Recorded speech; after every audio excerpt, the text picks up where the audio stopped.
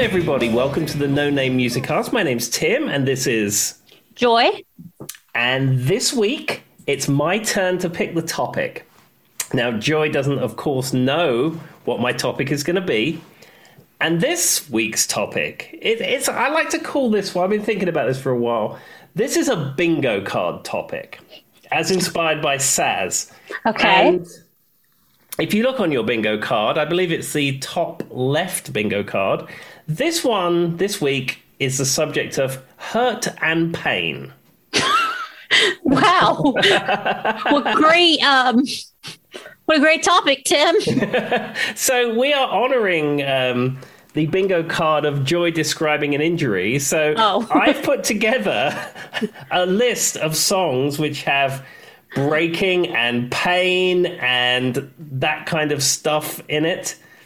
And I think what we're going to do is we'll work our way through the song list and we can talk about those songs. And then maybe if Joy would like to interject with a injury story as we go, maybe we'll do that.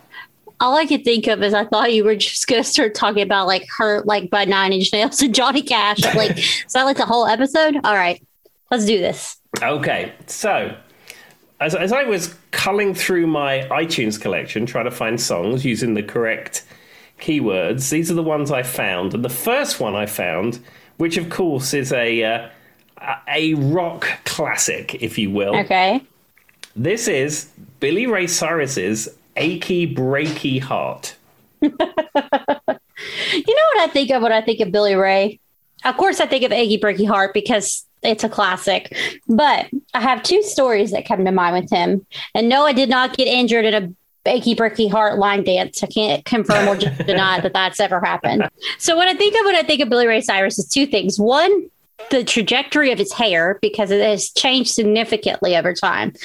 But also, one time I was at a Mexican restaurant, and you know, like when you're at a Chinese restaurant or a Mexican restaurant and they play like pop music, but it's like they've done like a classical version of it or like a Hispanic sounding version of it. One time we were sitting in a Mexican restaurant and I kept going, I swear this is Achy Breaky Heart. And so I was looking at my mom and I'm like, am I losing it or is this Achy Breaky Heart? And it was true. And then at some point they actually had a Hispanic guy come in and start singing Achy Breaky Heart. And so my older sister is married to my brother-in-law's from Mexico, and she talks about that like Achy Breaky Heart is really popular in Hispanic countries. Really? I had no idea. Yeah, random, right? But they have a big cultural like country, because if you think about it, a lot of Hispanic, especially Mexico countries, wear like cowboy boots and have like the cowboy thing going on. So I guess they're big into country music, and Achy Breaky Heart is really big. She's even been to like some Hispanic based like dancing bar type things, and Achy Breaky Heart plays there all the time. I would have never thought that, but I suppose I don't know. I've never been to Mexico, and my only experience of Mexican culture probably is Mexican restaurants. Well, I mean, it's not like I'm super cultured, and I've been to Mexico once, but I just remember that sticking out that I'm like, I swear that's a Spanish version of Achy Breaky Heart. And then when I talked to her, she confirmed that it's really popular in Mexico and in their culture. So there you go. Do you think that's what I think of? Do you think it's Billy Ray Cyrus's stellar 80s mullet that drew people in? Definitely. It had to either be the mullet or did you ever hear the modern day version of Achy Breaky Heart he did? No. The terrible where he remade. You haven't heard it? No, I have not heard that. In like 2019, he redid Achy Breaky Heart and tried to modernize it. And I think there may have been an additional artist in it. I will post that on the page because it is absolutely terrible. It's so bad. I can confirm it's terrible. He doesn't have a mullet one, so he lost that brownie part. But like he took it from like kind of like that line dancing guitar riff kind of thing that you hear in it, and tried to make it more almost like electric sounding. And if I can remember right, there may be a rap part in it now. Oh dear. So I will make sure to culturally enlighten you on that one. Okay, well, I'll look into that. And I tell you what, another bingo card option for you. Interesting fact about Billy Ray Cyrus's mullet, or actually mullets in general. Did you know Okay. that the mullet did not exist before? It was sometimes like 1986 or 1987. No, I did not know that. Well, the hairstyle may have existed, and it was originally called hockey hair because a lot of Canadian hockey players, ice hockey players, would have that hairstyle. But the name, the mullet, the actual word, the mullet, didn't exist before. I think it's 86 or 87. And where it came from is the Beastie Boys, in their heyday, had a magazine. I forget what it was called, but it was part of their fan club, and they decided they wanted to get into publishing, and it was some kind of like culture magazine of the day. Okay. And they had a spoof article in this magazine about somebody out and about, and I think they were either chasing this guy or there was some guy thinking he was cool in a soft top car or something. And it was a whole kind of like photo journal, and they called the hair that he was wearing. So it was like, look at that guy and his mullet. And apparently the main mullet was made up by one of the guys in the Beastie Boys, and it didn't appear anywhere in print or anything prior to this Beastie Boys fan club magazine. Is mullet like a tool? Like, isn't mullet used as another word for something? I think it's a fish. Oh, yes. A tool. That's way different than a fish. But yeah, I think the name. So I wonder how they took the fish and thought, see, what I think of a mullet, I think it is the hair version of like a, what's the car that's like an El Camino? Yeah. It's the hair version of an El Camino.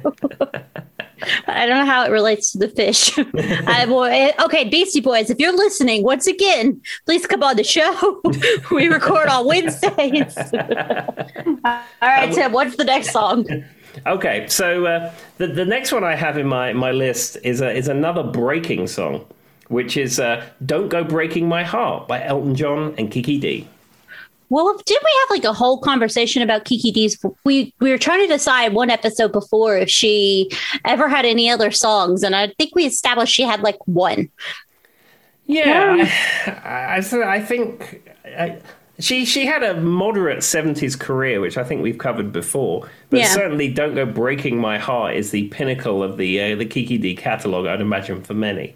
Well, I think that like if you're a moderately good artist and, you've had an okay career, any song that you produce with Elton John is probably going to be the top of your, zenith or whatever. Exactly. Like if I put a song out with Elton John, it's probably going to be up the top of my list as a pretty decent 70s singer, maybe had a few hits. So it makes sense. But also, I would say that for Elton, that's definitely one of his big hits. Not that he doesn't have 74 number ones in the past 3 decades or something. Mm-hmm. But I mean, it wasn't just a big hit for her. It was a big hit for him too. So. Yeah, absolutely. I mean, the version that I was listening to when I was preparing for this podcast was the version from Live Aid. Oh, yeah. It's a good version too. I haven't watched that in a long time, though. I need to go back and do it. When's the last time I saw it in its entirety? Maybe 2 years ago, something like that.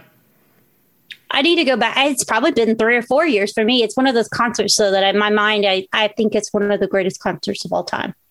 Personally, yeah. I mean, there's no doubting that's the fact, but I didn't see Live Aid live. We was on holiday in Chelsea, and we just didn't see it. It was a thing. We didn't see it. And I mean, after the fact, I've seen it 100 times, but at the time I hadn't seen it. But for me, there was a concert called Nebworth 90, which was a similar kind of idea. It wasn't for Africa famine relief. It was for some kind of music therapy charity, Silverclef charity or Silverclef winners or something like that. But anyway, it was all of the British artists of the day at this concert. Paul McCartney was there, Status Quo was there, Cliff Richard was there. There was a lot of people at this concert.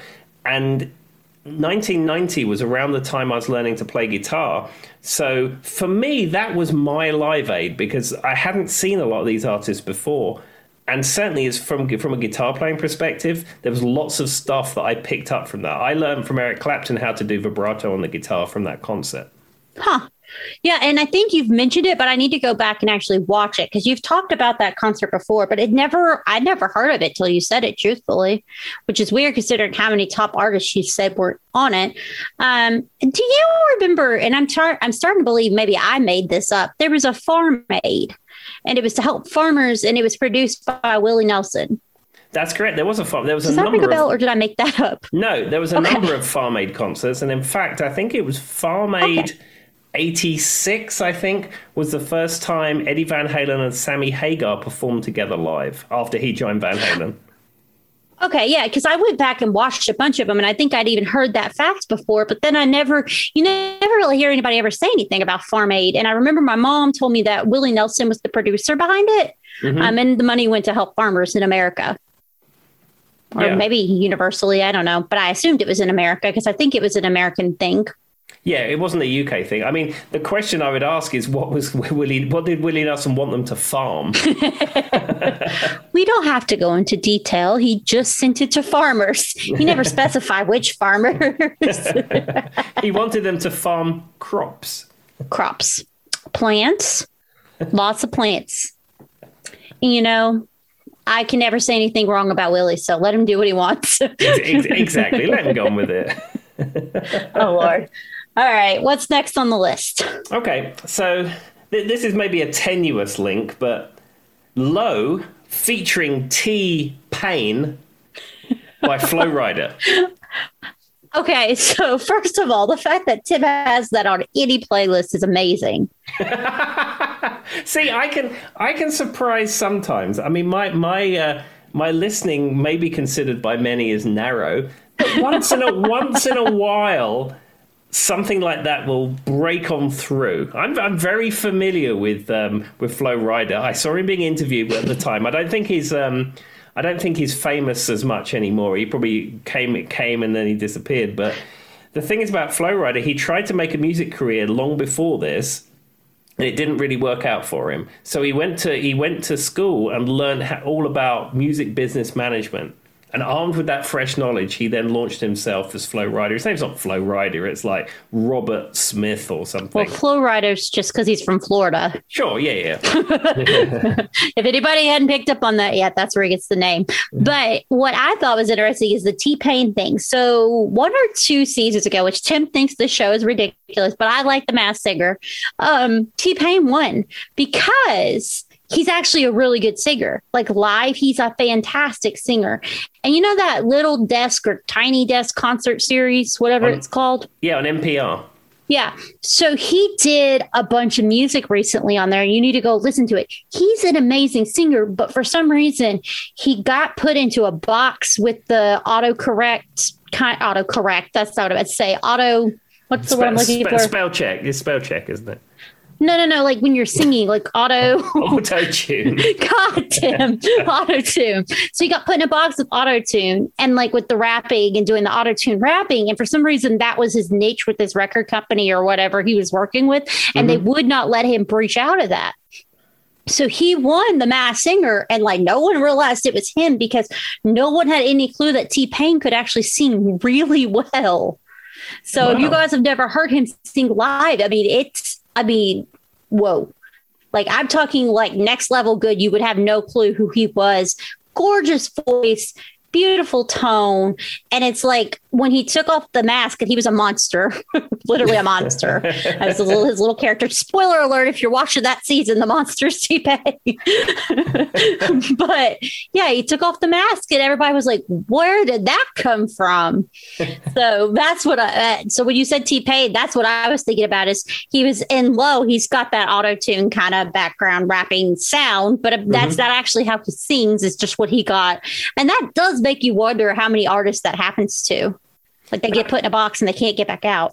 That's true. And I also, I think around the same time I saw T-Pain being interviewed, and he's another super business smart guy because I think at the time he'd had this success and had some other success, and he'd just bought himself a $200,000 gold-plated Lamborghini. And the interviewer said to him, they said, you do realize this is not going to last forever. You're spending all your money on a Lamborghini with gold plate. Why are you doing that? He said, it's very simple. He says, every dollar I make, half of it goes in the bank, half of it I'm going to enjoy. He said, this is cool. He said, this will never last forever.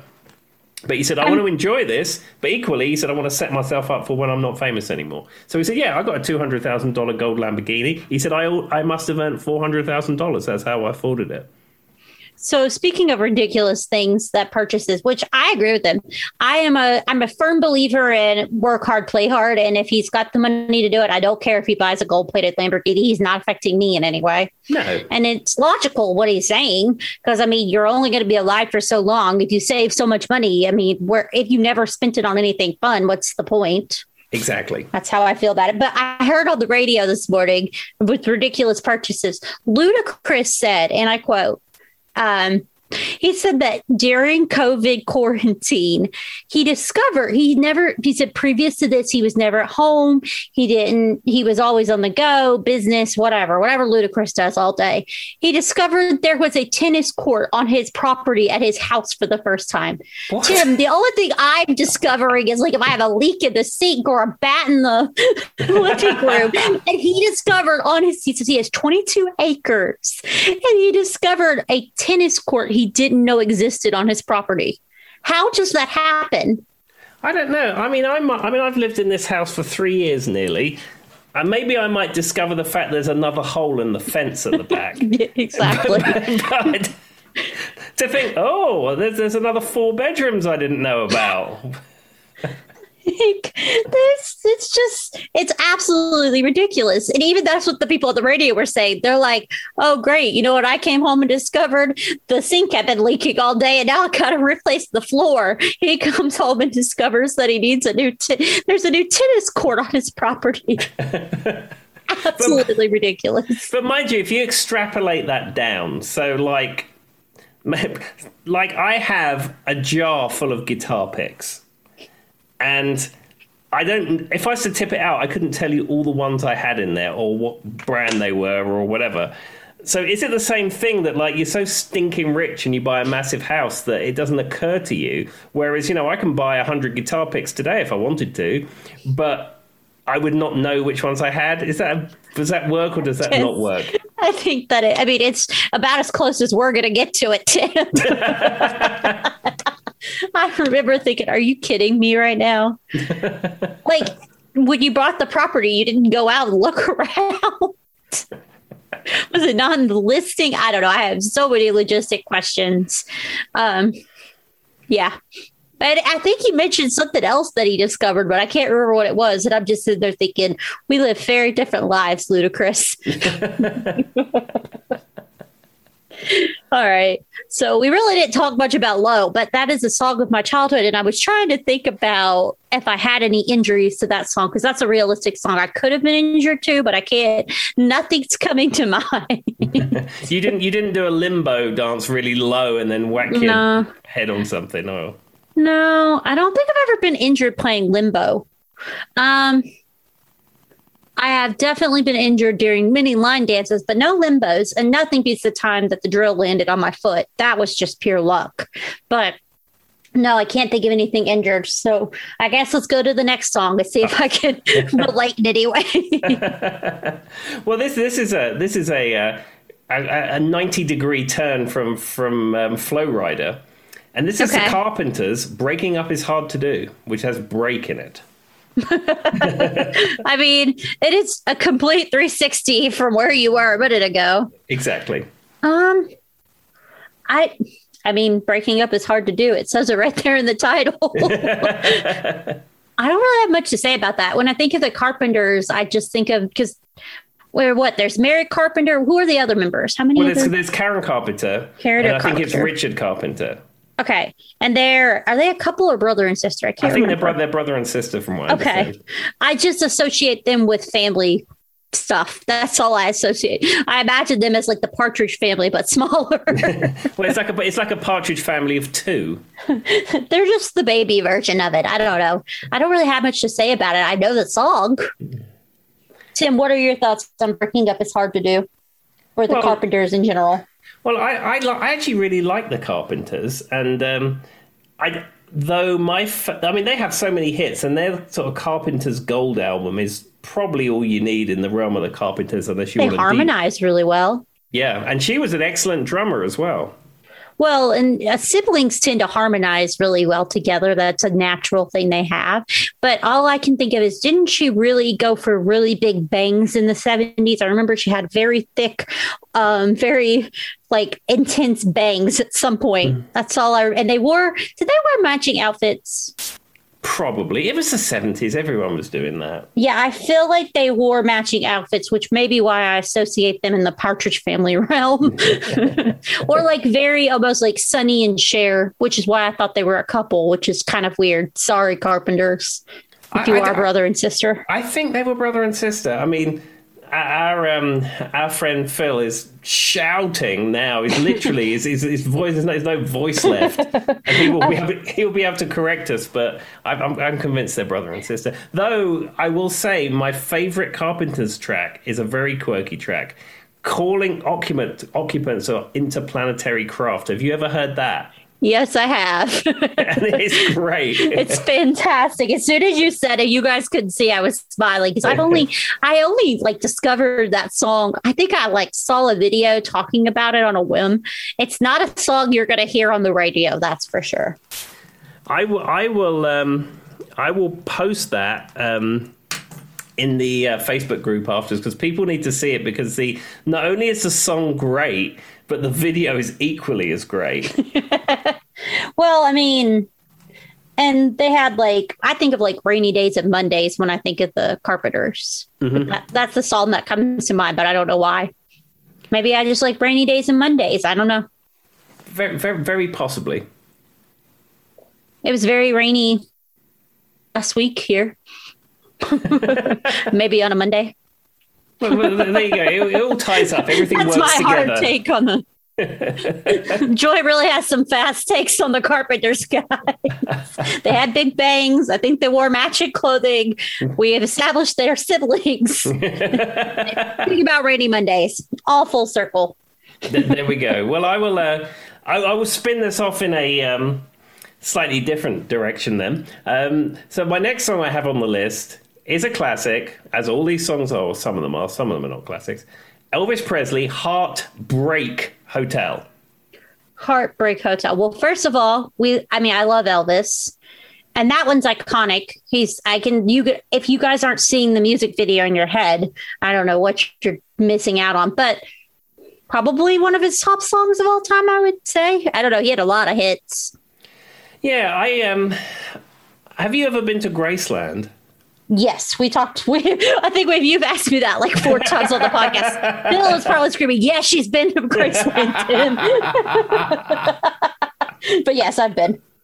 Well, as you know, I think they have outfits there from Heartbreak Hotel, as well as other stuff that he's worn on his Vegas jumpsuits and the whole thing. But they had a Cirque du Soleil show in Vegas for a very short period of time called Viva Elvis.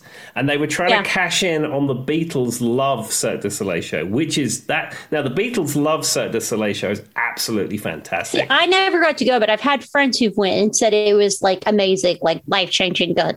Yeah, I've been lucky enough to see it twice, and it is really, really good. And it's done in the round, and all the seats have speakers in them. And I think it's the only Cirque show that didn't have a band that used the Beatles music. And they worked with George Martin, and they created a special mix of the songs, and they mashed all the songs together, and it's a whole thing. And and all the existing Beatles signed off on it, and it's a thing.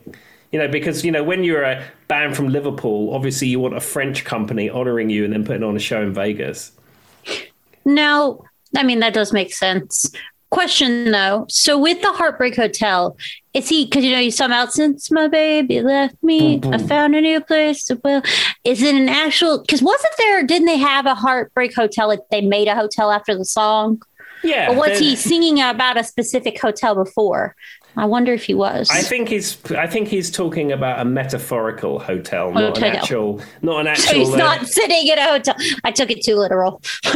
Yeah, he's not sitting in a Holiday Inn Express or anything and writing his song. But Shocking. Joy took that too literal. But in Memphis, right by where Graceland is, which we've now doubly established that you've been to, on the other side of the road where the gift shop is, a little bit down from there is a hotel that's called the Heartbreak Hotel. That's what I thought. I've seen like an actual hotel, which I mean, that's great marketing. Why wouldn't you do that if you were going to open a hotel?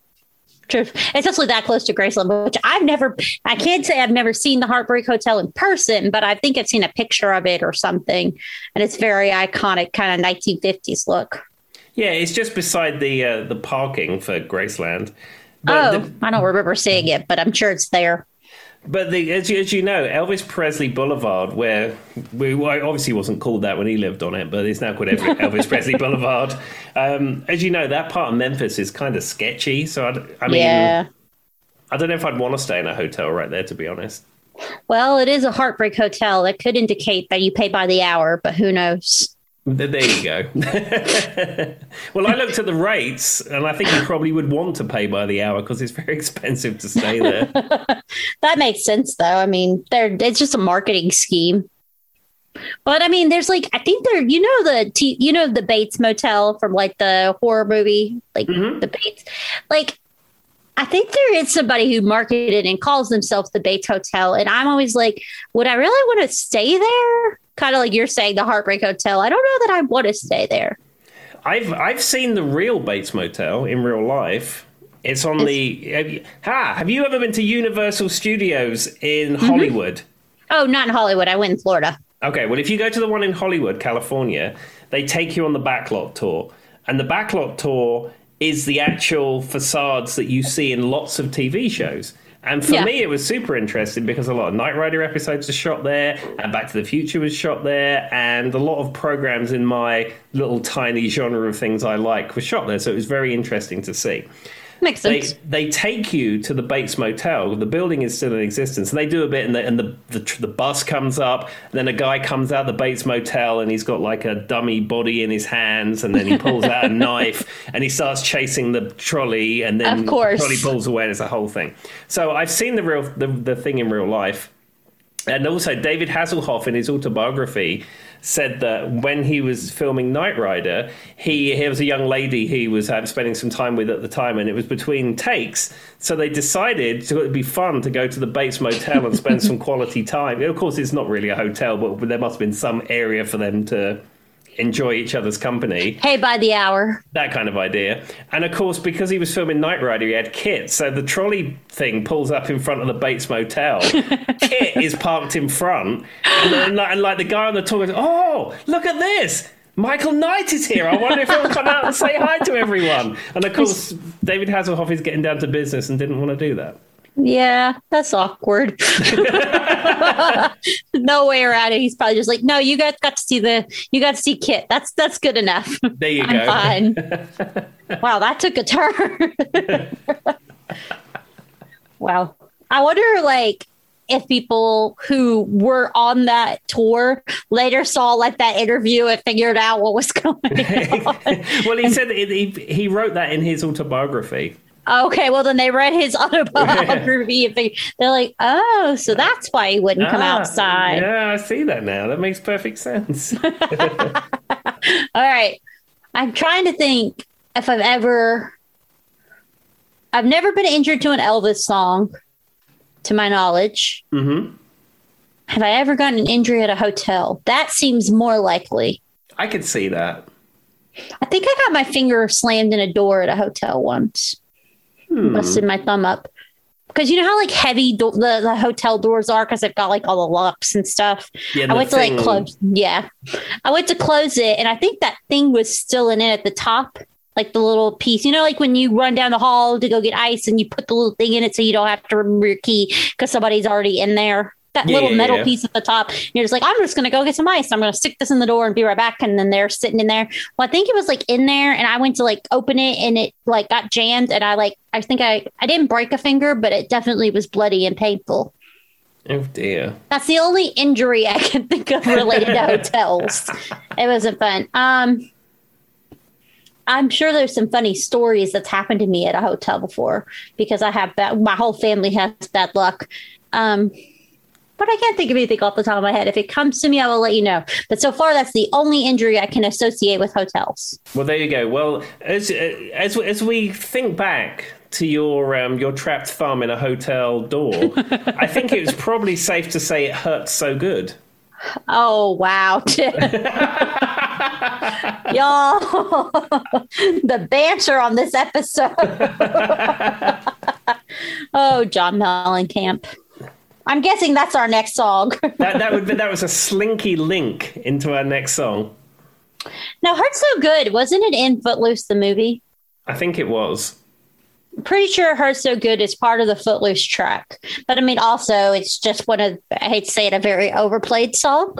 Yeah, definitely. And it's one of those songs that, certainly in this area, it seems every cover band plays it. Well, it's got that sound that I think is popular in this area. And John Mellencamp is like, not country, not folk, a little bit of rock, but kind of has that country sound. So I imagine it's popular around here. Yeah, I think they call that genre Americana. Oh, yeah, he would fit that bill. I like my description of it. And Tim's like, actually, there's a name for that, Joy. Well, him and like Bruce Springsteen and all of them kind of fall in that realm. Yeah, that kind of thing. And also sometimes he's John Mellencamp, sometimes he's Johnny Cougar, sometimes he's Johnny Mellencamp, sometimes he's John Cougar Mellencamp. But I never figured out his various cougar and uncougar thing. I don't understand it. I've never understood. I mean, I've seen it written every way, but I don't know if there's a specific reason why sometimes he's cougar and sometimes he's not. I mean, is his name even Cougar? I don't think so. I think his name's just John Mellencamp. Unless, what's his middle name in real life? Well, let's Google it. Martin. I don't know. John Mellencamp. Okay. Well, it starts with a J because it says John J. Mellencamp, previously known as Johnny Cougar, John Cougar, and John Cougar Mellencamp. Well, what's his middle name? It just says J. Jake. Maybe that's where the John comes from. Johnny. Well, that's his first name. Duh, Joy. I can't figure out what his middle name is. John Mellencamp, middle name. Is it Cougar? Do we have a No Name Music Ask exclusive on our hands? Well, everything just says J period. Maybe he doesn't have a middle name. Maybe he added the initial in just for effect. Okay, what is John Mellencamp's middle name? John O. Cougar was a marketing strategy employed by the record company because Mellencamp was not cool. Yeah. Once established, John segued into his birth name via John Cougar Mellencamp, ultimately phasing out the Cougar part entirely. He did not like Cougar, so when he got rid of Cougar, he just made his middle initial J. Okay. So Cougar was his middle name, and they used it to try to make him sound cool and give him a James Dean style image. And he didn't like it, so eventually it just faded away. His cougar sprung the roost. Well, if you think about it, like imagely, that's a word. Visually, he kind of has that like back in the day, he always had like kind of long hair. Imagine wearing a jean jacket, out in the desert somewhere or something. That's probably that Americana style you're talking about, the James Dean thing. So I guess that they tried to produce that look too. Yeah, I also know about John Mellencamp. When I last went to the Rock and Roll Hall of Fame in Cleveland, he had an art exhibition there, and he paints fine art. Oh, that's random. Yeah, apparently that's one of his creative outlet passions is painting. Do you have that like the Authority song album where he's like got like the blue jacket and it's like all crunched up on him and he's like sit off to the side with the long hair? That's what I imagine when I imagine John Mellencamp. Exactly. I've played the Authority song before. Is that the name of the album, or is that just the? It might just be the song. I'm not sure if it's the album or the song, but I know exactly the look you mean. Oh gosh, I see what he looks like now. He's aged. Tim, have you seen him recently? I don't know. It comes to us all, Joy. Oh, his hair has gotten bigger, which is weird because he's always kind of had big hair. Guys, if you haven't looked at a modern day picture of John Mellencamp, I would say do it. Because, whoa, I'm screenshotting this one. This was going up on the page because I would never, Tim, even think this was him. Like if he walked past me on the street, I wouldn't recognize him at all. Maybe he did. Maybe when you went out to get your to your lunch, you walked past Panda Express and there was John Cougar Mellencamp and you didn't even know. Could you imagine if like you walked past him and then you saw like on the news that he like paparazzi found him right past where you went? You're like, are you kidding me? How did I miss that? I walked past Jerry Hall once, if you know who Jerry Hall is. No. It's Mick Jagger's lady. Oh, okay. Yeah, I physically have seen her in a picture once, but I wouldn't know her if my life depended on it. Yeah, I worked in Richmond. Do you know it was her when you walked past her? Yeah, absolutely. I worked in Richmond, not Richmond, Virginia, Richmond, Surrey. And Mick Jagger and Jerry Hall had or still have a place up on Richmond Hill. And I was walking through like the high street downtown, as you call it, but high street area. And I walked through where they were building something. And, you know, like when they have construction and they have like scaffolding around, but they make a bit you can walk through and it gets narrow. I walked through and I sort of moved to the side so that I let the person walk beside me. And I went, oh, look at that. It's Jerry Hall. Huh. See, now I have a good claim to fame with seeing a star in real life, Tim. I once saw, so when I was in New York, I saw a couple of Broadway shows. Mm-hmm. And when I saw Hairspray, Link was played by Ashley Parker Angel from Ozone. So I went outside backstage. I realize how ridiculous this is. And his name is Ashley Parker Angel, if anybody was wondering. That's the guy's real name. And he used to be in the band Ozone. And so we got his signature. We got his autograph. So I can say I met one of the members of Ozone. Or O-Town, or whatever they were called. O-Town. That's what they were called. The one who sang Liquid Dreams. I tell you, I'd hang on to that signature if you still have it, because I think that's your retirement policy right there. Everybody's screaming. Ozone's that band that did the Dragonstone, the one that did the Numa Numa song. Different than O-Town. Different than O-Town, guys. I just made somebody yell at us again. Anyway, but yes, that's going to be my retirement one day. Ashley Parker Angel. You never know when you might need to cash that one in. Somebody would be like, who is, like, I go to turn it into the pawn shop. They'd be like, we don't know who that is. I'd be like, what do you mean? All right. So the next song I have, this is a 80s favorite for me. It's from 1983. Matthew Wilder's Break My Stride. Matthew Walters Break My Stride. I don't know if I know that song. It goes, everybody gonna break my stride? Yeah. Oh no, I got to keep on. Okay, I do know that song. I just didn't know it by name. Tim's like, oh, you absolutely know that song. Is he a one-hit wonder? I believe he is a one-hit wonder. Now, I know that after looking into him, after he did Break My Stride, I think he may have had one or two other songs that didn't really go anywhere. But he moved into songwriting, and I think from there on in, he wrote a lot of pop songs and produced a lot of pop songs. But Break My Stride was his breakthrough hit. I know it's such a happy song. No, it's a great song. And when you started singing, I was like, oh, I love that song. But I would have never associated it with Matthew. What did you say his last name was? Walter? Matthew Wilder. Yeah, no, I would have no clue who that was. That's another one who could pass me in the street, and I'd be like, "Who's that person?" See, I wouldn't know what he looked like. I mean, I don't either. I've seen pictures of him at the time, but now, I mean, I have no idea. Or do we even know if he's alive? That's a good question. I'd like to think he is breaking strides somewhere.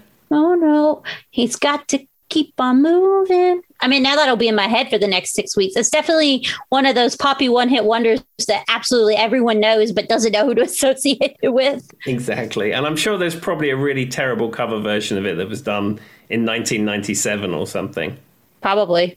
It seems very much so. And it actually seems like it's been used in movies a lot, and like, because it's talk about someone being upbeat, you're never going to stop me, kind of like that don't back down type thing. So I could see that being, he probably made bank off that song, actually. Yeah, I mean, as we know, these days, for recorded music, there's not a lot of money to be made unless you license it to a film or a TV show or something. Regular people making music and putting it out there, there's not a lot of money to be made. But certainly back in 1983, I mean, you could probably retire on that. Oh, yeah. Well, and if he did it, like you said, if he wrote, I've heard that writing songs for other musicians is a very lucrative business too, because you put it up for bid in a way, and musicians can almost decide or not decide if they want it, or people can bid towards it, and you can make a lot of money by writing songs for other musicians. So If he did that, he probably did get a sizable amount. Maybe he has a tennis court on his property he doesn't know about. I mean, it's possible. I mean, maybe he has a number of tennis courts. I still can't believe how absolutely ridiculous that is. I'm never gonna that's never gonna leave my brain. All right, Ludacris, wherever you are. Well, he's out on his property trying to find new features he wasn't aware of. I'll hear tomorrow he found out that there's an aquarium in the back. I found a rusty electric razor head in our kitchen above the cabinets maybe a year after we lived here because I was cleaning something out. I mean, that's about the only thing I've ever found I didn't know I had. I mean, I've heard stories of people cracking into their attic and finding old World War II memorabilia or something. Never had anything like that happen to me, but I have heard stories about it. And I heard one where was recently a couple who their walls were insulated with money. It's why can't that happen to me? Yeah. I made a hole in the drywall downstairs one time in the kitchen when I tried to fix it, and I broke it, and there was no money in there, sadly. Darn it, just rusty razor plates. Yay. Tim had to have a tetanus shot if anybody was wondering. Okay, what's the next song?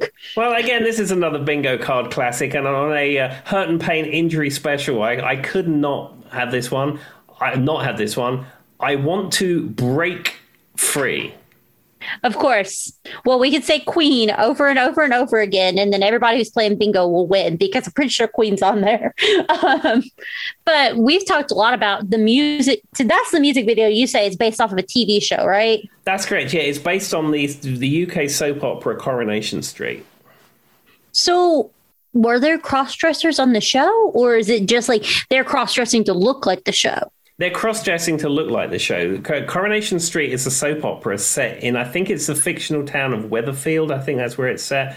And it's a street, Coronation Street. And it's like life in the north of England. There's the pub, the Rovers Return, and a lot of people live on Coronation Street. And there was a shop called The Cabin, which was like a corner shop, general store type thing. So it's like Cheers or All in the Family in America type show. Yeah, and and things are happening in Coronation Street. And to my knowledge, Coronation Street is still running, and it's been running since the 60s. The show is still on? Yeah. Huh. That's might be one of the longest running shows I've ever heard of.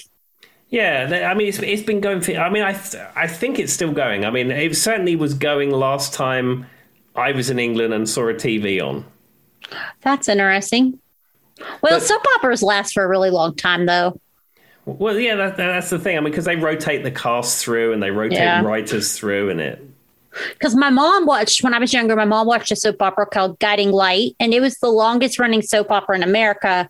It went off the air when I was in high school, probably, but it had been on since it started on the radio, like an actual radio show. Mm-hmm. And my grandmother listened to it on the radio, then started watching it on TV, and then got my mom hooked. And then she watched it through the span. And it would be like there was a character named Laura, but Laura would be a different actor every 3 years or so. Mm-hmm. The same kind of general premise. But that, as far as I know, was the longest running soap opera in America, was a show called Guiding Light. And the only things I remember from that soap, well, I actually do have some funny stories on that soap opera. One, I remember that there was a blind woman. Okay. So this is so weird. And I don't know why it stuck out to me. It just seemed hyper unrealistic, which this sounds like every soap opera ever is unrealistic. I realize this. But this scenario, supposedly a guy broke into her house and she got a frying pan and hit him over the head with it. a blind woman got a frying pan and hit the man who broke into her house over the head with the frying pan. Now, I understand she could hear, she could probably touch, but like in the episode, she's hiding in the dark. And she turns the corner and the guy just kind of pops up and somehow the blind woman knew to hit him in the head with the frying pan. And I don't know why, but that always stuck out to me in the show. I just thought that was the most ridiculous thing. The thing is, you have to remember is these soap operas, they're 2 nights, 3 nights a week. They have a lot of time to fill. So they're sitting around in the writer's room and they're like, right, well, how can we get some... frying pan, that'll do. Okay, we'll get that. Add some drama. And then I remember this one time, this lady and this guy were sitting at like a restaurant or like a diner, like at the counter. Mm-hmm. And he said he pays his tab with his debit card or credit card or whatever it was. And it was like his tab was only like $8. And she's like, well, why don't you have cash for it? And he was like, I just don't have any cash. And she's like, no, full-grown adults should never carry less than $20. And now as a full-grown adult, I literally never have $20 in cash. And so that line did not age well because I literally never have cash on me at all. I mean, the only reason I have cash is that since the age of about 16, 17 years old, I've played a gig almost every weekend, and there's normally some cash. And, of course, I declare all my money and I pay my taxes. And I always have cash in my wallet, so that's where I have it from. Well, that makes sense. But I literally don't do that, so I never have cash. No, and in fact, when I first... I just remember thinking now as an adult, that's a ridiculous line. And now, when I first moved here 10 odd years ago, I didn't play any gigs for about 6, 7, 8 months. So... the times I wanted cash, I had to draw it out. And then other than that, I never had cash. But I mean, these days it doesn't really matter because you pay with your card for everything. Well, and I mean, truly it's probably safer for you in the long run to not carry a bunch of cash on you, I would think. And like if you're traveling and you don't want conversion rates, I understand using a credit card. Anyway, so those are the 2 things from Guiding Light. But also, my mom used to actually record Guiding Light on like a VCR tape. Mm-hmm. She recorded over all of our home video. Oh, no. And we found one home video. And in the video, I'm a little kid outside running around. And she comes outside. The one home video she didn't record over that we found, she yells at us to come inside because Guiding Light's coming on. And I remember me and my dad and my twin sister died laughing that was the one we could find. All right. Well, that took a turn. That wasn't about breaking free at all. It's about soap operas. All right. What's next, Tim? Okay, so this may be a bit of a tenuous link, but it's Breakfast in America by Supertramp. Oh, Breakfast in America. Yeah. I'm like, what's Breakfast in America? Breakfast in America. So I wrote a thing where, and if I could find it, I have not been able to find it. I went down a rabbit hole with Breakfast in America Supertramps, where it sounds like this song, and this sounds like this song, and it went back like 30 years, and like it had like a whole link of songs that sound the same. Now there was a modern day version where they did where they used Breakfast in America. What is that band? I think I've heard that. Take a look at your girlfriend. She's the only one I got. Da, da, da, da. I have to look it up because that's going to drive me insane. Because I even saw them live. They opened for Offspring when I went to see them. Hold on. Breakfast in America. Yeah, I remember hearing that because it uses the sample from the song. Yeah, it is. Cupid's Chokehold.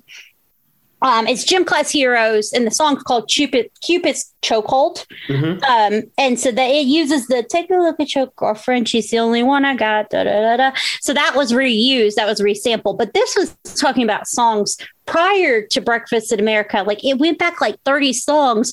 And I mean, and it was like songs you've heard of. Like it had like some Led Zeppelin songs, but it started and showed how like, and I know I'm a firm believer in there's only so many chords. We reuse songs. We might reuse sounds without even realizing we're doing it. Mm-hmm. But this one was very interesting because like literally every song linked up perfectly. And I have got to find that rabbit hole again because it does exist. I'm starting to believe I made the whole thing up. I found it on the YouTube. It's out there.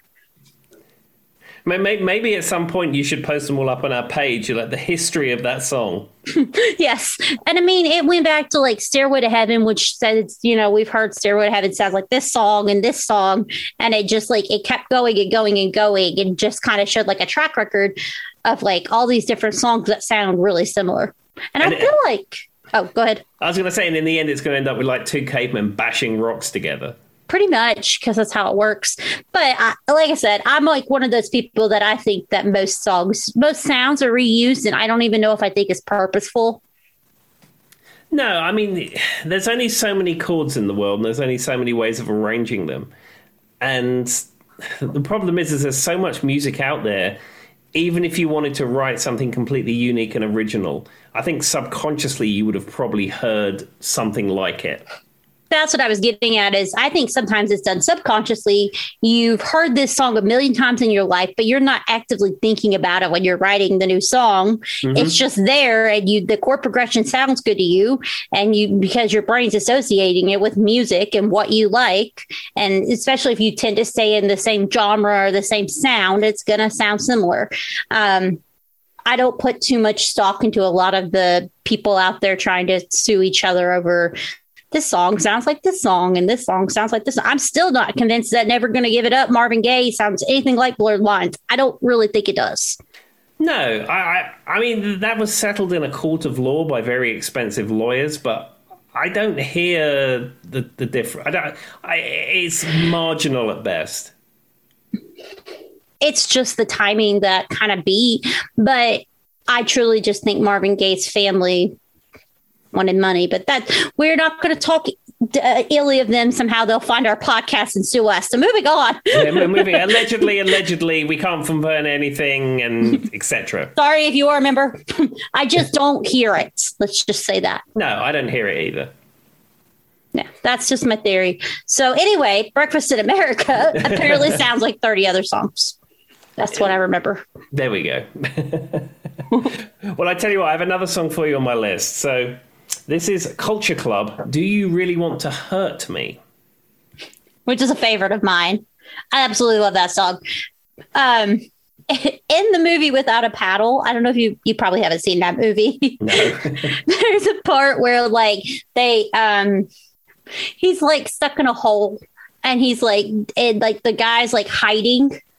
And when he starts hiding, he just starts singing, do you really want to hurt me? Do you really? And the guy's like, does anybody else hear Culture Club? And the guy's like, yeah. And then later in one part, the guy who was singing the Culture Club song was like, and then the guys who were looking for him were listening to Creed. And he's like, does anybody else hear Creed? And they're like, hopefully not, not by choice. So the gag went back and forth. So that's what I think of. But also, I just really like that song. It's a good song. Are you familiar with their first single they came out with, I'll Tumble For You? Yes, I've heard that song before. I wouldn't say I'm an expert on it, but I've definitely heard it. Yeah, I assume it's still on there, but on Amazon Prime, they had a live concert of Culture Club, and it was filmed, 2015 or something like that. It's in recently in relative terms. And I know I've never, you hear the songs. There's some good songs there, and like this one, and Karma Chameleon, and Victims, and War Song. It's all it's good pop music. I didn't realize how good Boy George is as a singer frontman, and how good the band is. Because you find a lot of like these acts from the 80s where maybe the singer's still out there getting it done, but the actual band is completely interchangeable. But you see all the people in Culture Club, and they're the same guys who were playing in Culture Club way back when. Well, and he has a very distinct voice. Boy George does. Well, obviously, he's got a very distinct look. We don't really need to get into that. But he has a very distinct voice, but I've heard him live, and it's really good. Like, he's not just like some people I think would associate him as like fanfare or something. No, he's a really good musician. Yeah, I was really surprised. I mean, good luck to him with this DJ thing he does. Because he DJs? Yeah, cause, I mean, he goes to clubs in Ibiza and Vegas and stuff like that. And like Paris Hilton. Yeah, I mean, if you could milk money out of that, I mean, good luck to you. I'd do it if somebody come out and play. Sounds kind of fun, honestly. But I mean, I don't think there's a lot of, as we've discussed before, if you're a producer and you're beat matching and stuff, I think there's some skill in that. But if you're just going out to a nightclub and then you're playing one rap song after another dance song, there's not a lot of skill in that. Well, and that's what I think of. There's a difference between being an actual DJ and just going and playing music. So we were joking about Paris Hilton going to, Ibiza or something and putting on her shows, and like she has like a record table and everything in front of her, but it really just sounds like she's mashing up different. She's not even mashing up songs. She's just starting one electronic song and leading into another. That does sound kind of fun, and I mean, good for her. If they're paying her good money to do it, I mean, she's better than I am. I would do it. Yeah, as I said, I mean, I would get involved in that. I mean, it can't be that hard. No. Now, there are some really good people who can do really cool mashups, which we've talked about, but that takes skill because you have to be able to hear chord progressions and see what matches. Exactly. Do you know what I found out recently? I didn't know this was a thing. So, like, back in the classic days of DJing, with the scratching and the beat matching and all that stuff, they would bring these massive boxes of records, and then, of course, you'd have to pull the correct record out, and you'd have to look at the grooves and know where things started and things ended and all this kind of stuff.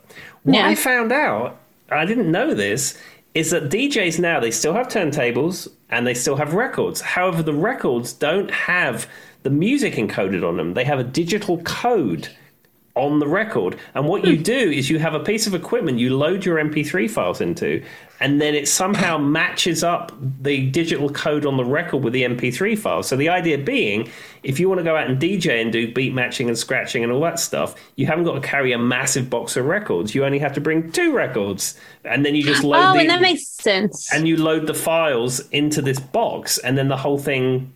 So you still have the tactile feel of the turntable. You can scratch, you can slow it down, you can move the needle over, do all the things that you would do. And just the aesthetic of it, yeah. Yeah, but the actual, you don't have to bring 100 records with you because you can just load them digitally in. Well, and that makes sense why when you see modern day DJs, I'm talking about actual DJs, like I've seen some of the people who do like those electric dance type music and stuff, they always have a laptop up on the turntable, up on it. So that's probably where they're matching. Yeah. Huh. I had no idea, but I wonder what technology that uses. That's interesting, Tim. Well, there's some kind of digital code coming off that record. So it's like an analog to digital thing, and then it knows where in the track it is. Would it almost be so? Because it's playing off the computer or whatever they've got their MP3s coming from. The record just links it.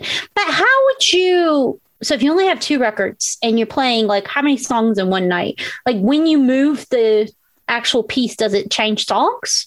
I think what you do is you assign track number 1 to turntable 1 and track number 2 to turntable 2. And then when you're done with that track, you would probably load the next song in the software, and then it knows which record to tie with which MP3 file. My brain doesn't quite understand it, but I'm sure if I had it in front of me, it would make sense. Like visually, I'm trying to think of how you would place it, to make it know which one you want. But if you put it in front of me, it'd probably make sense. But I guess I heard about it on a podcast. I was like, really? Is that a thing? And then I looked into it, and Sweetwater have all the equipment. And I was just curious, but there you go. Boy George. That's how that went to there. I was like, how do we get on DJs? But yeah, I had no idea he was DJing, but good luck. Sounds fun. Exactly.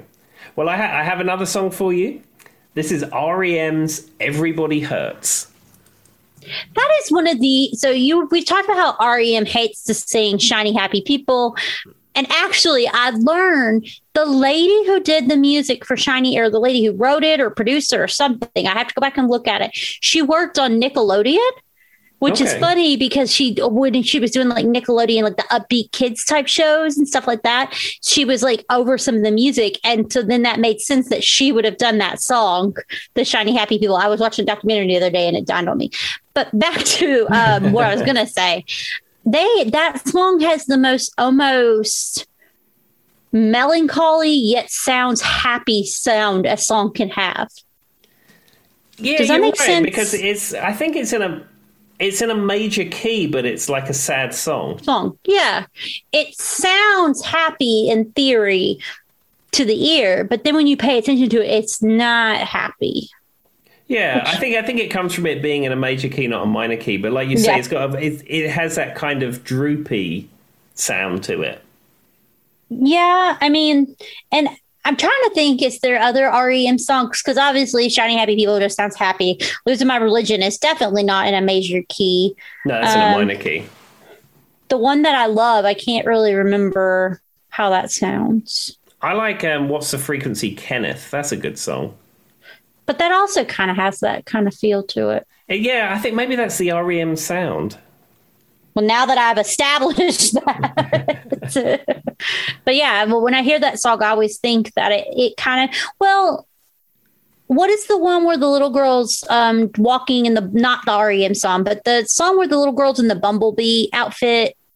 And it's using that, oh God, that music video where it's really famous and there's a little girl running in a bumblebee outfit in the 90s. Oh, what is that song? I'm going to have to look it up. Still screaming at the computer again. As we've established, me and the 90s and music videos and pop music were not necessarily jive. This song you would know, though. Hang on. It's pretty iconic. I just can't. Blind Melon, No Rain. Oh, okay. Yeah. That's what I was thinking. That song does the same kind of sound, too, though. It sounds kind of upbeat, but it's definitely not. And then I think of another one that's a weird kind of dichotomy like that is the Crash Test Dummies, which is, I don't know if I like that song or I hate that song. I've yet to figure it out, but it's the same thing. So maybe that was a 90s sound because those songs are all kind of associated in my brain. It's a sort of the 90s alternative rock, not grunge, but kind of that thing type thing. And then there's the Semi-Charmed Life by Third Eye Blind. I don't know if you've heard that song, but he's literally talking. It sounds like super upbeat, happy, but it's talking about doing drugs. Like the whole song's just about drugs. Yeah. And it's specifically doing meth. Oh, a nice wholesome topic for a song. Meth and heroin or something like that. But yeah, that also falls in that range. So that's what I think of when I hear that song. There we are. There you go. All right, so I think we'll close this episode out with one more song. And this one is Led Zeppelin's Communication Breakdown. Communication Breakdown. Well, I don't know what I think of that song. Tim, I'll let you talk about it for a second because I need to gather my thoughts. Well, it's off the first Led Zeppelin album. Mm-hmm. And it's that riff. Yeah. It's got a classic riff to it. And the whole of the first Led Zeppelin album, it's when it first came out, all the songwriting credits were credited to Robert Plant and Jimmy Page and John Paul Jones and John Bonham, etc., etc. But after the fact, it turned out that they ripped off most of that stuff from African-American blues artists. And over the years, various issues of that album and, the credits for Communication Breakdown have changed from, blah, blah, John Paul Jones and so-and-so artist. And then I think now if you actually get a copy of it now, it actually credits it to the artists who they stole all the work from. So hasn't that been a problem for Led Zeppelin across the board? Hasn't there been a lot of push that a lot of their music sounds very familiar and sounds like other artists? Yeah, I mean, the thing is, like, Jimmy Page was a session guitar player back before he was in Led Zeppelin. And I don't know, and I think they were very influenced by the blues. They were very influenced by African-American music. And it's hard not to when you're making guitar riffs, it's hard not to that stuff not to come out. Well, and so that makes sense, but I just remember I've heard a lot of pushback recently with some of their songs, and maybe it is that song you were just talking about, but I've heard something. And then I saw have you saw Jimmy Page like as a adult, full functioning human right now? Yeah, and I think we've covered this before because he's gone from being a rock and roll icon, hard living, drink, drugs, sex, rock and roll, all that kind of stuff.